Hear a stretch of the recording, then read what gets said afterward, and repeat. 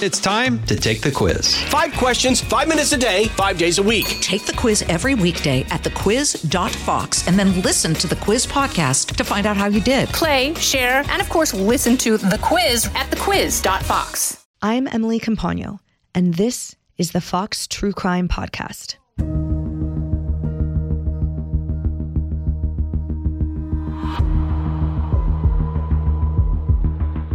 Each year, hundreds of thousands of people go missing in the United States. People of color make up roughly 40% of missing persons cases.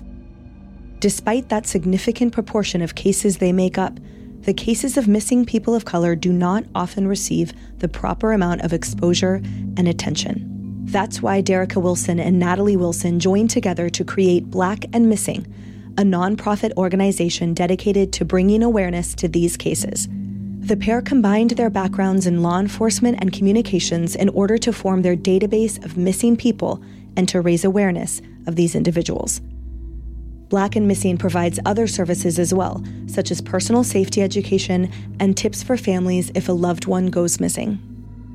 Black and Missing received the Clue Award for Crime Fighter of the Year at this year's CrimeCon in Orlando for Derica and Natalie's profound impact on these cases.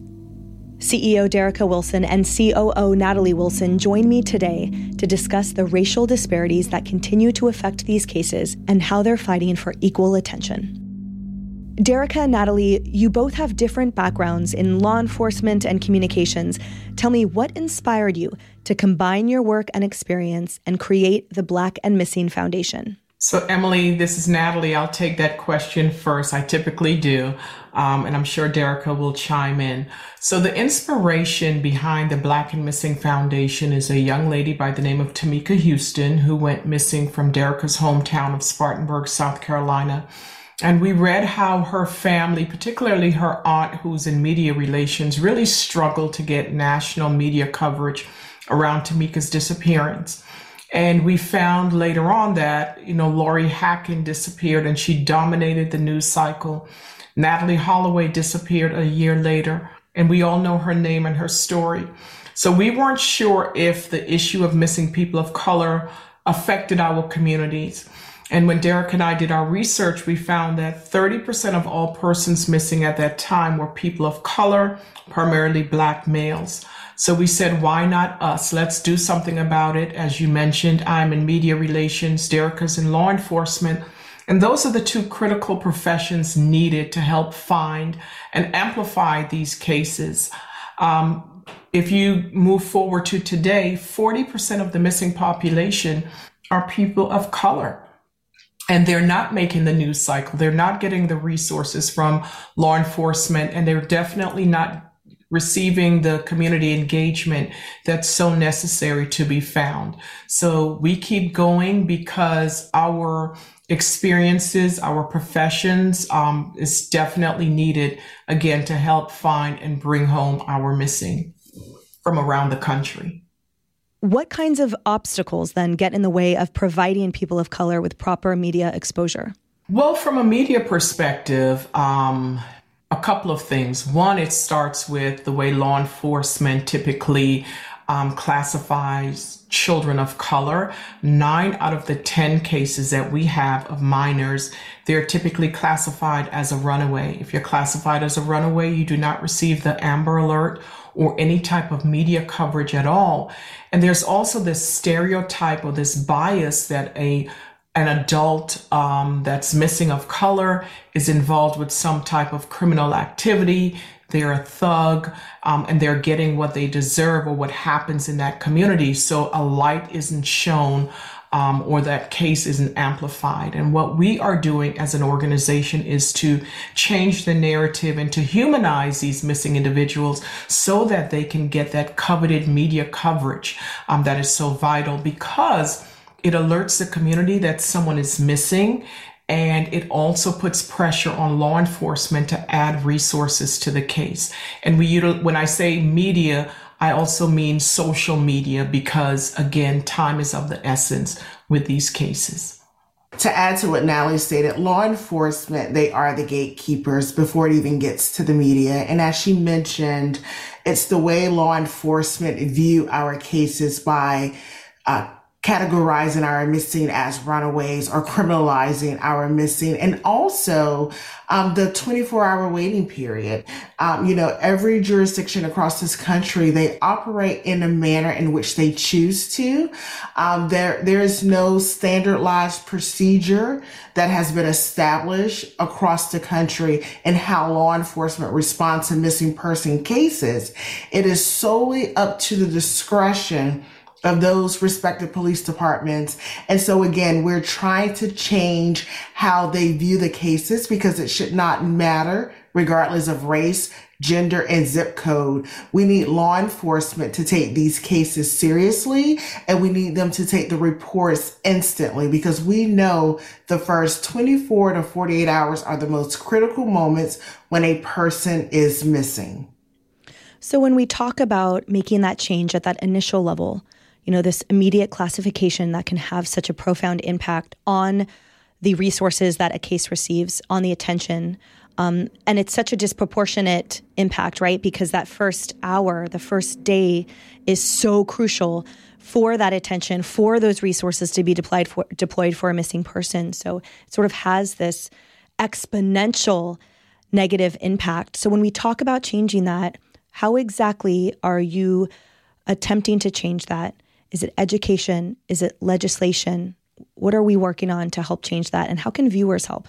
It's actually a combination of all that you mentioned. It's educating law enforcement. I am a member of NOBLE, which is the National Organization of Black Law Enforcement Executives, meeting them where they are, meeting the decision makers, outlining the issues that the community face, and having them to be that sounding board in the departments that they represent to try to implement change, working with elected officials in creating policies, legislation, and making sure that, number one, we're not asking for more, we're asking for the same resources as our counterparts. And, the community, I think, is very important for the community to understand the power of their voice, not just during election season, but also challenging law enforcement, asking them, what are your policies as it relates to missing persons? Do you utilize the classification runaway? If so, why? Because they're missing. Do you require families to wait 24 or 48 hours? Why? Because we know time is of the essence.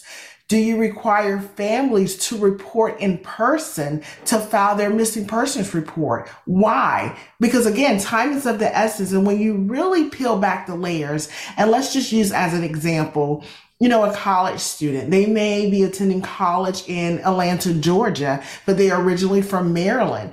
If that police department requires families to report in person to file their missing person report, then precious time has already slipped by. And also understanding that not all families have the resources to just hop on a plane or hop in their vehicle to drive across the country. So we have to do a better job on how we handle these cases.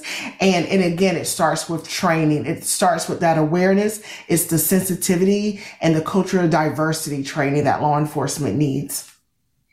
And Emily, I'd like to add 2 points to that from a media perspective. We need to take a look at the policies and procedures for media outlets. If you call and I call, what we're finding is that there are no policies in place by the decision makers or the gatekeepers to determine who gets that media coverage. So that is something that we are working on. And to possibly train news outlets around the country on having a policy and procedure in place to determine who gets coverage. And also, we want to enhance the existing public communication alert system. Right now, you can fall into 2 categories. One, there's an Amber Alert for minors, and then there's a Silver Alert. But what we're also finding is that most of the people who are reported missing do not fall into any of those categories. So we do know that, California has implemented legislation to create the Ebony Alert. Minnesota has done something similar by creating a task force. So there needs to be legislation in place to protect those that are most vulnerable in our communities. More of the Fox True Crime Podcast coming up.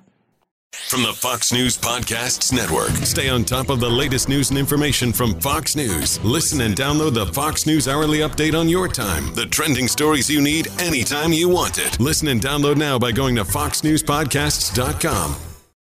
Part of the massive issue in criminal justice, and especially in solving current and cold cases, is the jurisdictional tension. So a lot of what we've been speaking about and what I've just been listening to is different jurisdictions, local versus state versus federal. So do you feel or see one having more impact currently? We talked about one state sort of changing legislation. If the Ebony Alert was able to be codified at the federal level, would you see that making an immediate large impact? Or do you feel equally, or more importantly, it's the local and state level that needs that legislative push first? Well, I think that the national level takes a look at what they're doing from a local level, and that can bring about change. But holistically, we have to change the issues and the way these cases are handled. We say this all the time, and we mean it wholeheartedly. This is a human rights issue that is affecting our nation, and we have to have, one voice, one set of guidelines that is equal across the board. And it's not. There is a disparity in the way that there's media coverage and law enforcement resources for these cases. So whether you're in California or you're in Maine, there should be some similarities in the way these cases are handled. It's really so heartbreaking to imagine that a family who's just lost a loved one has to go through some type of sort of seemingly unnecessary bureaucracy or rigmarole, to go in person to file a report. I mean, those are things that we feel should be seamless with our shared interest in recovering loved ones and missing persons, with the tax dollars we all pay to sort of confirm our faith in the government that it will take care of us at these local levels. It's so heartbreaking to hear that from the first instant there are challenges and roadblocks baked into a system that prevents loved ones from achieving any type of sort of a fair shot at recovering their loved one. You mentioned that the majority of the 40% of people of color that make up missing persons are Black males. Can you share a little bit more data within that? 40% of the missing population are people of color. That's African American, Hispanics, Asians, Native Americans. We believe that the numbers are much higher because there is a population that's not reporting. And according to the FBI data, Hispanics are categorized as white when they are reported missing. And we do know that 24% of Hispanics classify themselves as African Americans. So we believe the numbers are much higher. 98,000 women of color were reported missing last year alone. So again, the numbers are astounding, and we have to peel back the layers to see what's going on. Why are they missing? We do know that sex trafficking is a huge issue affecting our communities, mental health, domestic violence, and we need to just have the right programs and policies and procedures in place, again, to protect those who are most vulnerable. I just kind of wanted to go back to one of the previous questions regarding law enforcement and working with each other. At this point, it is so critical because law enforcement, they are struggling with staffing issues across the country, and having legislation and that unified policy will allow them to work hand in hand, especially when someone is missing, and understanding that there are other resources. There are federal resources that are at their disposal. So for example, the U.S. Marshal Service, they have a missing child division. And so when law enforcement, when they're pushed against the corner, their backs are against the corner, understanding that there are other federal agencies that can help. And there are organizations such as the Black and Missing Foundation that's willing to step in and help them so we can help resolve these cases and bring answers to these families. We're going to take a quick break. More of the Fox True Crime Podcast shortly. What services and resources does Black and Missing provide for these types of cases? Well, we're meeting families where they are, and oftentimes we're their last hope. So when a family learns about the Black and Missing Foundation, we immediately vet their case. We create flyers for them to circulate in their community, to circulate online, because what we see oftentimes is that law enforcement, they're typically not taking the cases seriously. So they're leaving these families to fend for themselves, and they're creating flyers with their personal contact information. And sadly, during their most vulnerable time, they're receiving those scam and ransom calls because they're putting their personal information on those flyers. So we wanted to take that from them. We're also working with law enforcement because we understand that there is a sense of distrust with the Black and brown community and law enforcement. So we get tips when they don't. And any tips that come into our organization, we immediately share it with law enforcement so they can further follow up as well.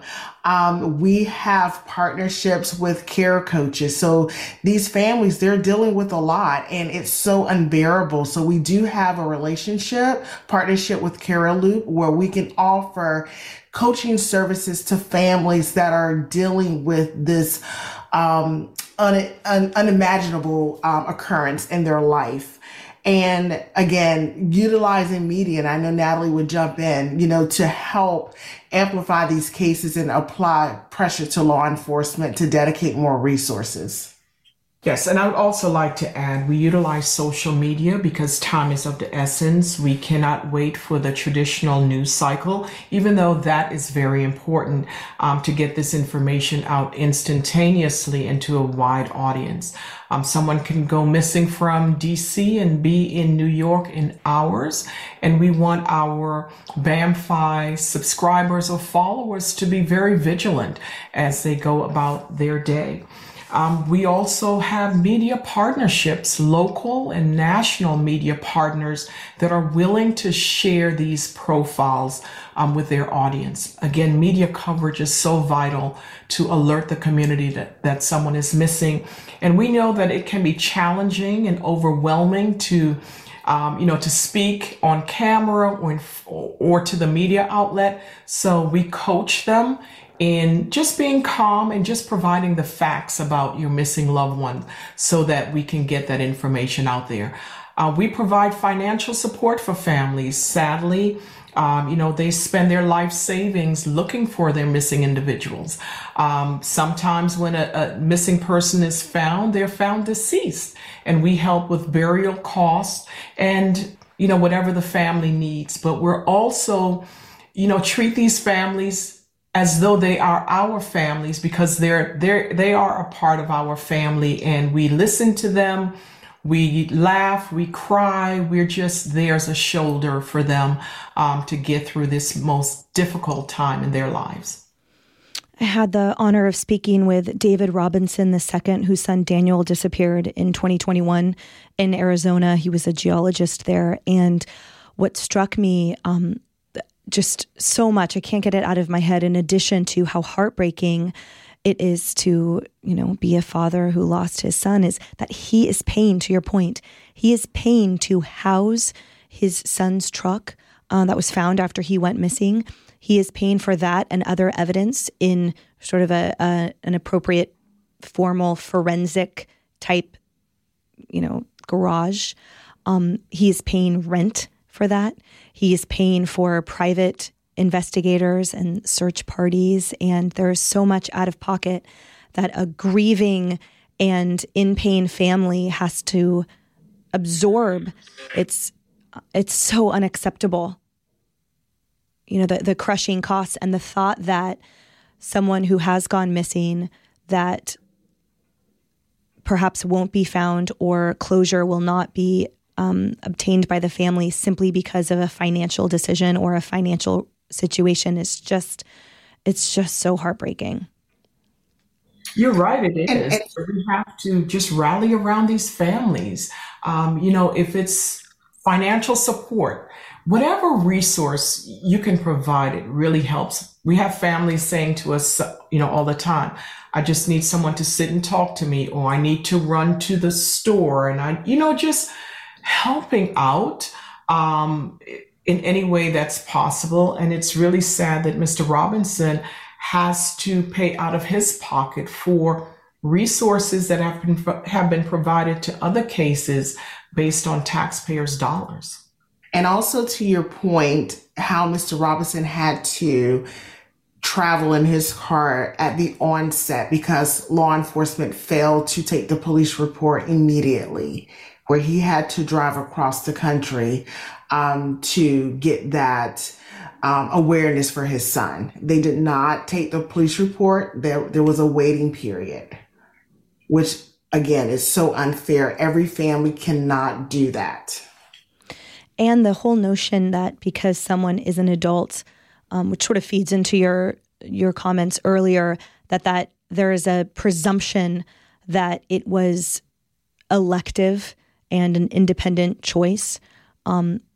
That there has to be, or there should be, I should say, an exception that could be made.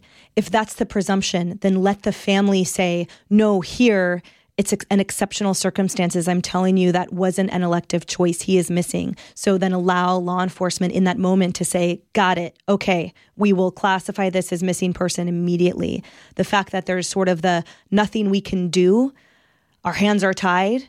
That's what, to me, is the worst part, to sort of remove any agency whatsoever in those moments by the family and by law enforcement as well.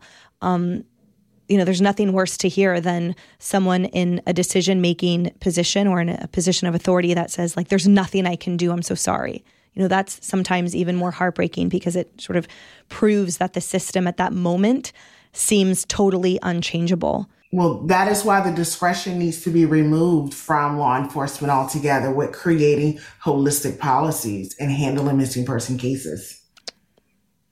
Right. So how can listeners get involved and find out more about the organization? How can they find you and follow you and show support? So we ask your listeners to please follow us at BAMFI.org and go to our website, see who is missing from your own community, and share that information, that flyer within your network, because it can help bring someone home. You know, we are on social media. We share profiles every single day, and we would love for your listeners to be our digital milk carton, again, by sharing that profile within their network. And you can donate. Every single dollar goes towards the family and to continue the mission of the work that we do to help find and bring missing people of color home. What final message would you like to share with our listeners today? I would like to say that it takes all of us. It's law enforcement, it's the media, and it's the community engagement to find and bring our missing home. One doesn't work without the other, and we are so much stronger together in making a difference in the lives of individuals in our communities. And I would also like to add, we cannot turn a blind eye to this issue. Just because your family member or your loved one is missing doesn't mean that you can't take action on this issue. This is a human rights issue that is affecting us as a community, as a nation, and we have to get involved. God forbid, you know, if your loved one is missing, you would want someone to advocate for you and know that you are not alone in this horrific event. Derica and Natalie, thank you both so much. Thank you for your advocacy and your effort and all the good that you have done and secured for so many families. There's so much more work to be done, and we're grateful to have been a very small messenger for your great works today. Thank you so much, and know that we are here for you anytime you need any message amplified. We are here, so please come back soon. Thank you so much for having us. To hear more stories like this, you can listen to our past episodes on the Fox True Crime Podcast. Go to foxnewspodcast.com or wherever you download podcasts to listen and subscribe. Listen ad-free with a Fox News Podcast Plus subscription on Apple Podcasts, and Amazon Prime members can listen to the show ad-free on the Amazon Music app. If you have a story or topic you want to hear on the show, we'd love to hear from you. Send us an email at truecrimepodcast@fox.com.